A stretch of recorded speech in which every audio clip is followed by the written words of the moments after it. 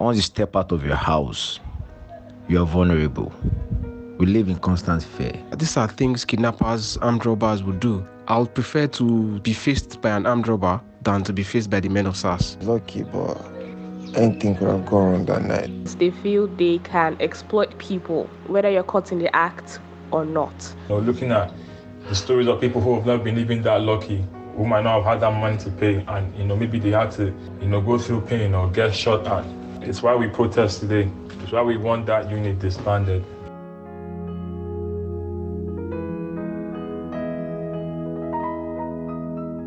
Since the 7th of October, Nigerians have taken to the streets in protest to call for the disbandment of the country's Special Anti-Robbery Squad, also known as SARS, and tangible efforts from the government to end police brutality. This organic grassroots campaign has gained a global reach thanks to the power of social media and the internet. Internationally, celebrities like Cardi B and athletes like soccer player Mesut Ozil have expressed their support for the protests online. But this is bigger than a celebrity campaign. The driving force for these protests have been and remain the Nigerian youth. On this podcast, we're going to break down the issue in a way that's easy to understand. You'll hear from young Nigerians on the ground in their own words about how SARS and the police force in general have affected their lives, what it's like to be at these protests, and what they hope comes out of them. But how did we get to this point? SARS is the Special Anti-Robbery Squad unit of the Nigerian police. This plainclothes, or mufti as it's called in Nigeria, division was created in 1992 to combat violent crime like armed robberies. Their lack of uniform was considered essential, giving them the element of surprise when fighting robbers. But since its inception, the division has evolved into something much different and much darker. According to a report released by Amnesty International, SARS engages in widespread human rights violations, including extrajudicial executions, torture, rape, extortion, and other ill treatment. This has created a state of fear among Nigerians, especially young ones who are often their targets. In recent years, many young Nigerians have leveraged their skills to access opportunities online, freelancing in tech or media, working the stock market or forex markets, or simply finding other means of self-employment. When these young people earn money though, they're reluctant to show off their wealth because they're scared to be targets of SARS.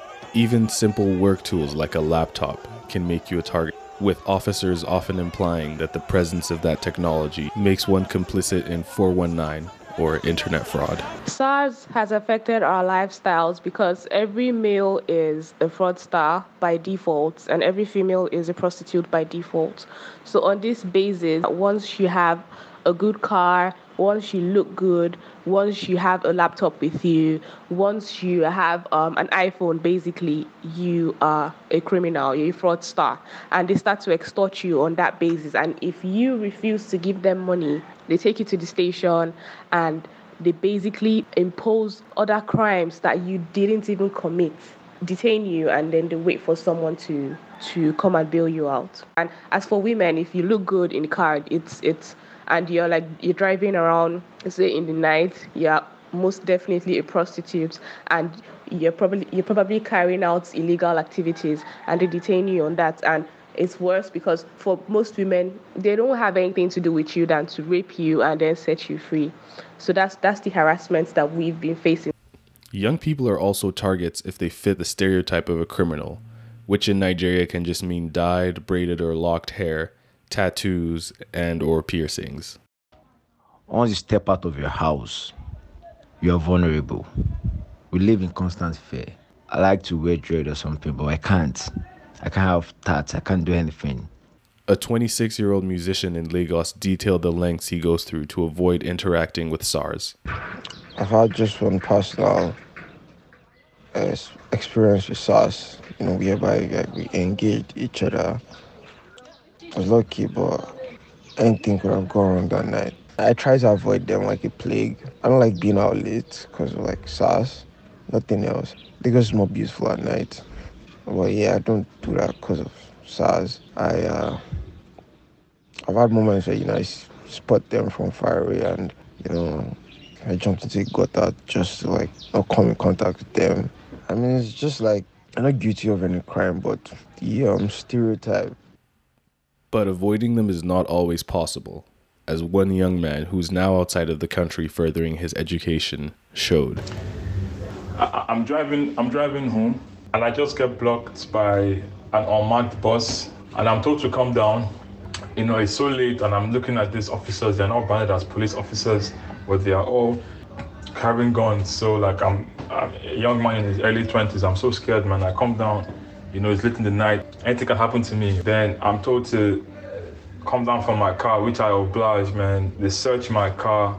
Obviously, nothing is in my car. They open my boot. You know, I'm watching them search my car. There's nothing there, man. I'm being labeled all sort of names, a cyber criminal, a Yahoo boy. And I'm like, I'm none of these things, man. They wanted to search my phone. I'm trying to tell them they don't have the right to do that, but because of the situation, man, I let them open my phone. They go through it, man, asking me some questions of some information on the phone, and I'm giving them good answers. But at the end of the day, they decide on taking me, driving my car and their car to their station, you know, keeping me there till the early morning. I had nothing on me, you know, and I was forced to pay these people a good amount from my account just for them to let me go. And, you know, I got home and I was so confused, like, what just happened? It was literally just extortion.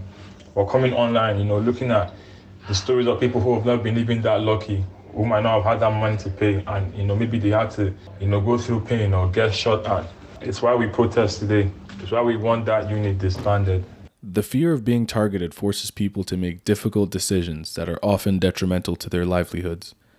A 29-year-old fashion designer in Oyo State has been forced to operate at a loss for fear of harassment. I sell handmade shoes. 60% of my deliveries, I have to delegate because I live in constant fear of traveling across other states. I had to operate from Lagos, my business, because I used to be in Lagos. I had a little experience of SARS brutalization before I go for my NYC. My NYC card, my ID card saved me. So it made me lose affinity going back to Lagos. My business, I have channel of contacts who buys shoe from me in Lagos. I have to operate and delegate chunk of my deliveries, and it's at my own expense. I don't make profits selling shoes because I'm scared of traveling because of Nigerian police. This round of protests were sparked when video of the alleged shooting of a young man by SARS operatives surfaced online. But this is not the first time people have come out to protest SARS. There have been other protests in the past, but these have been the most widespread and sustained ones yet. There have been protests in the capital city of Abuja, the commercial hub of Lagos, in the port city of Port Harcourt, in Benin City, Ogbomosho, Ibadan, Abakaliki, Onitsha, Niger State, and Minna State, and that's just to name a few. Everyone from different localities, different states, different places basically have decided to, you know, start a peaceful protest everywhere because we just want our voices to be heard. It's been happening for years. Like, it didn't just start this year. It didn't start 2 years ago.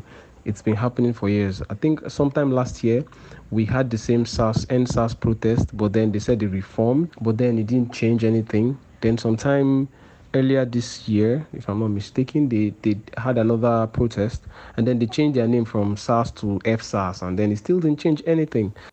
One protester in Lagos feels the intensity of these protests is also related to the timing during the COVID-19 pandemic. I'm not going to compare the struggle, but it's similar to the Black Lives Matter movement, where we had that since 2014, 2015. It was more intense because the idea that in a global pandemic, when there are recessions and everything, these people still have the time to be cruel, to kill, to assault people and harass people. On October 11th, the Inspector General of Police, Mohammed Adamu, made a statement announcing the dissolution of SARS. But people are still taking to the streets and are not satisfied, as this is not the first time such a promise has been made following public outcry. We don't just want a statement this time around. It's so easy for them to shut us up with, oh, okay, we're going to provide a statement for you guys. We're going to ban SARS. We're going to reform SARS.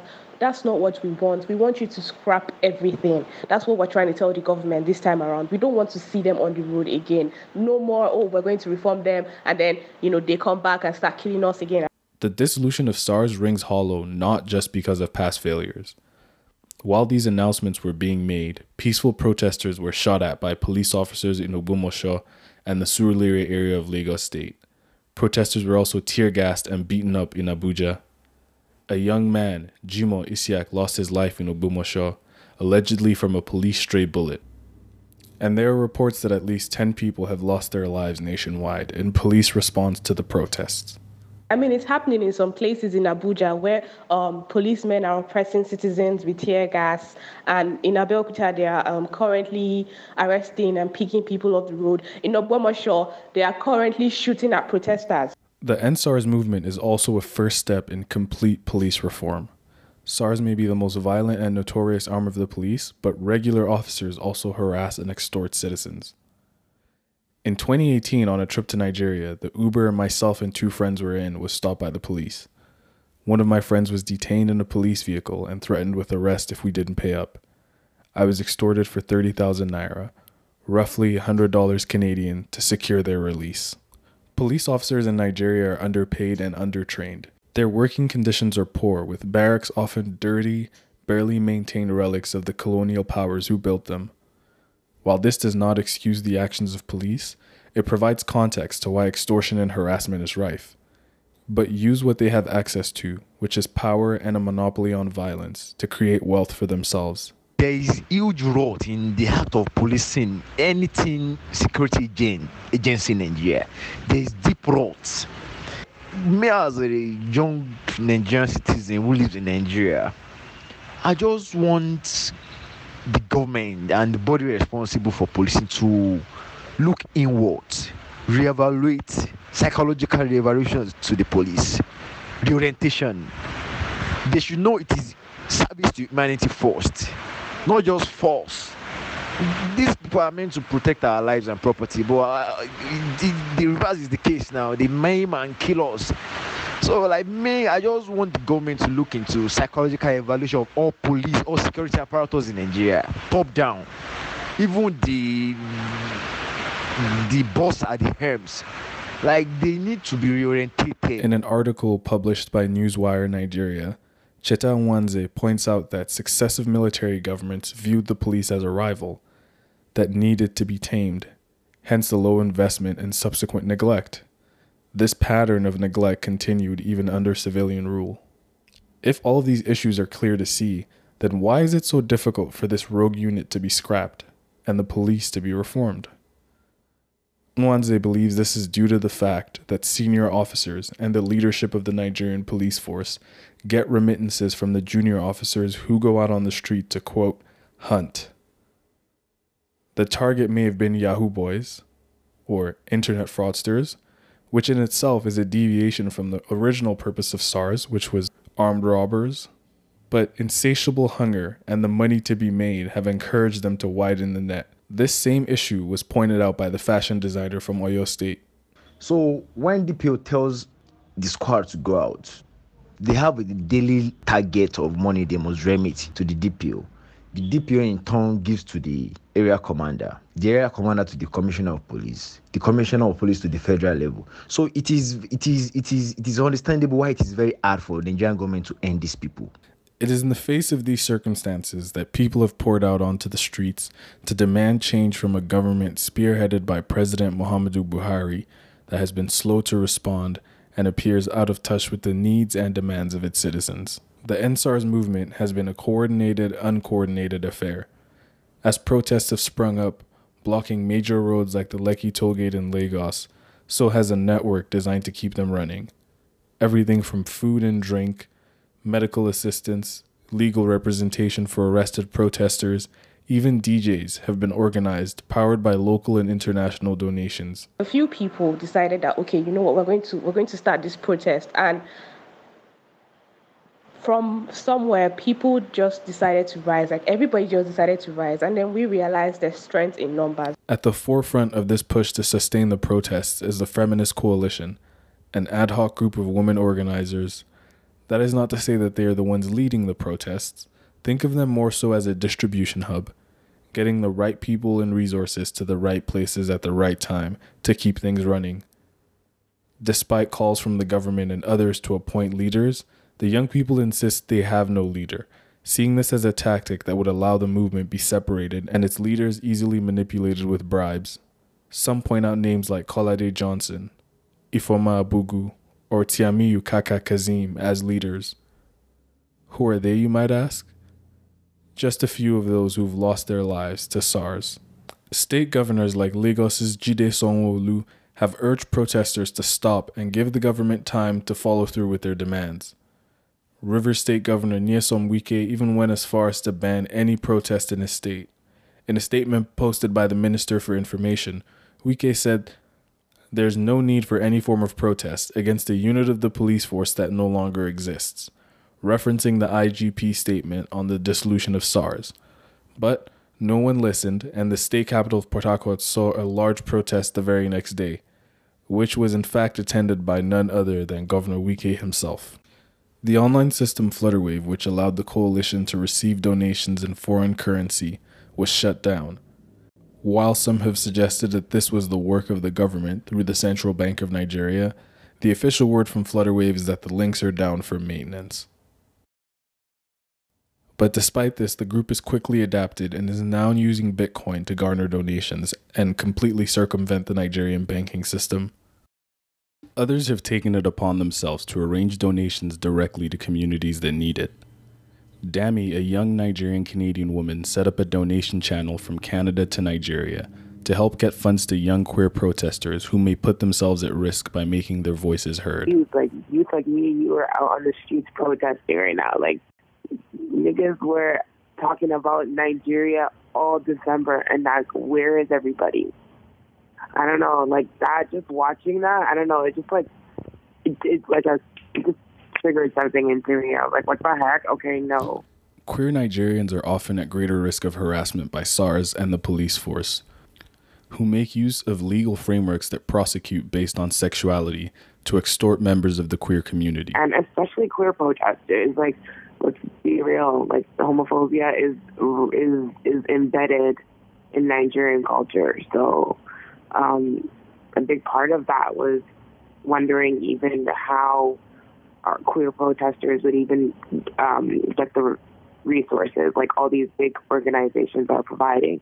And I have no doubt that they are providing. It's just, I just wanted something more clear, more direct, and like to literally to just provide supplies, and it's going directly into their bank accounts. Literally just if they need money for data to stay connected, like it's going into their accounts for them as protesters to be supported, because I know the government's not supporting them. Like most times their family's probably not supporting them. They're risking so much protesting Queer Lives Matter, and now other protesters are attacking them because of the homophobia. That's how bad it is. So they do need to be protected 110%. She also emphasized the important role the diaspora can play in supporting the protests. And it's just so appalling to me how I see Nigerians who had so much energy for Black Lives Matter are like almost dead silent about this. Maybe they shared one post. How do you not care about your home country? What? Yeah, that's cool. I'm a Canadian. I have a Canadian citizen. But if Canada just decides that they don't want Nigerians anymore, bruh, where are they going to take me? Is it not Nigeria? Am I not from Nigeria? The biggest role, first of all, is for us to continuously be tuned in to what is going on. I think that's the biggest thing we could do, continuously be tuned into what is going on in Nigeria. And the second thing is to act like a news feed, using our social media. Like the only reason why any of this is going on is Nigerians using social media right now. So, there's no need to undermine the importance of social media. Nigerians know the importance of social media. They're using it. So we should use it also. We shouldn't undermine that. I think another one is having conversations with our parents, honestly. I feel very grateful. I have pretty liberal parents that we can have conversations like this candidly, but I know not every Nigerian person in the diaspora has that experience.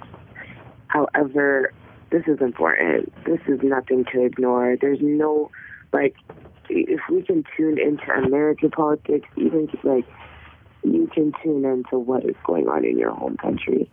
If you haven't noticed already, social media has been an important factor in this movement, especially since many feel traditional media has at best ignored and at worst undermined the protests. Even though media houses are not really covering these things, even though we had to call out media houses for them to, because most people still don't believe, most older generations, most people that don't come outside still don't believe that the protest is this serious, because most people tell you, oh, if it's that serious, why isn't it on the news? And as a 29-year-old lawyer in the Lekki area of Lagos pointed out, this can exacerbate the already present divide between young and old. I think that first off, a lot of the older generation are not affected by police brutality or SARS. So, and you have this thing in Nigeria where, like, if something is not my problem, then it doesn't concern me. It's not my business. And I think that's partly the reason why a lot of them are quiet on the issue. I think that there's also the issue of respectability politics and victim blaming, where, like, the older generation, especially the privileged ones, they think, well, if you have dreadlocks, or if you dress a certain way, or if you're out at a certain time, or if you are actually into internet fraud, then you deserve whatever happens to you. With the privileged ones, there's this idea that, SARS will only come after poor people's children, or they only go in certain areas. So I won't lose any of my family to them because we are privileged and we live in a certain highbrow area. So, that's never going to happen to us. If you're not someone who is tech savvy, who spends his time on Facebook or Twitter, and the only way of getting the news is from WhatsApp and from the media, like the NTA and channels, then yes, you're most likely going to get a different perception of what is happening. And then you're most likely going to believe that perception if you already have a confirmation bias against the youths. So if you already think of the youths as these violent people who need to be controlled, if you think of the youths as, oh, they are all Yahoo boys, they're all criminals, they all have dreadlocks, they all smoke weed and do all of this, then yes, you're most likely going to buy whatever the traditional media is selling to you. The protests keep going on, and for many of those on the streets, it's not just about SARS. It's about a system that they feel is designed to keep young people down, no matter how hard they try to make something of their lives. It's a starting point for many equally important conversations that need to happen in Nigeria. Personally, I want more for Nigeria. Like, I want better healthcare. I want better infrastructures, better in general. But right now, we're tackling SARS. We want that to be stopped completely. But in the face of all this hardship, there's still room for joy. There's anger, there's frustration, there's hope too. And even in very small instances, joy. I was talking to someone and they said that's the Nigerian condition, that finding the good in whatever is going on.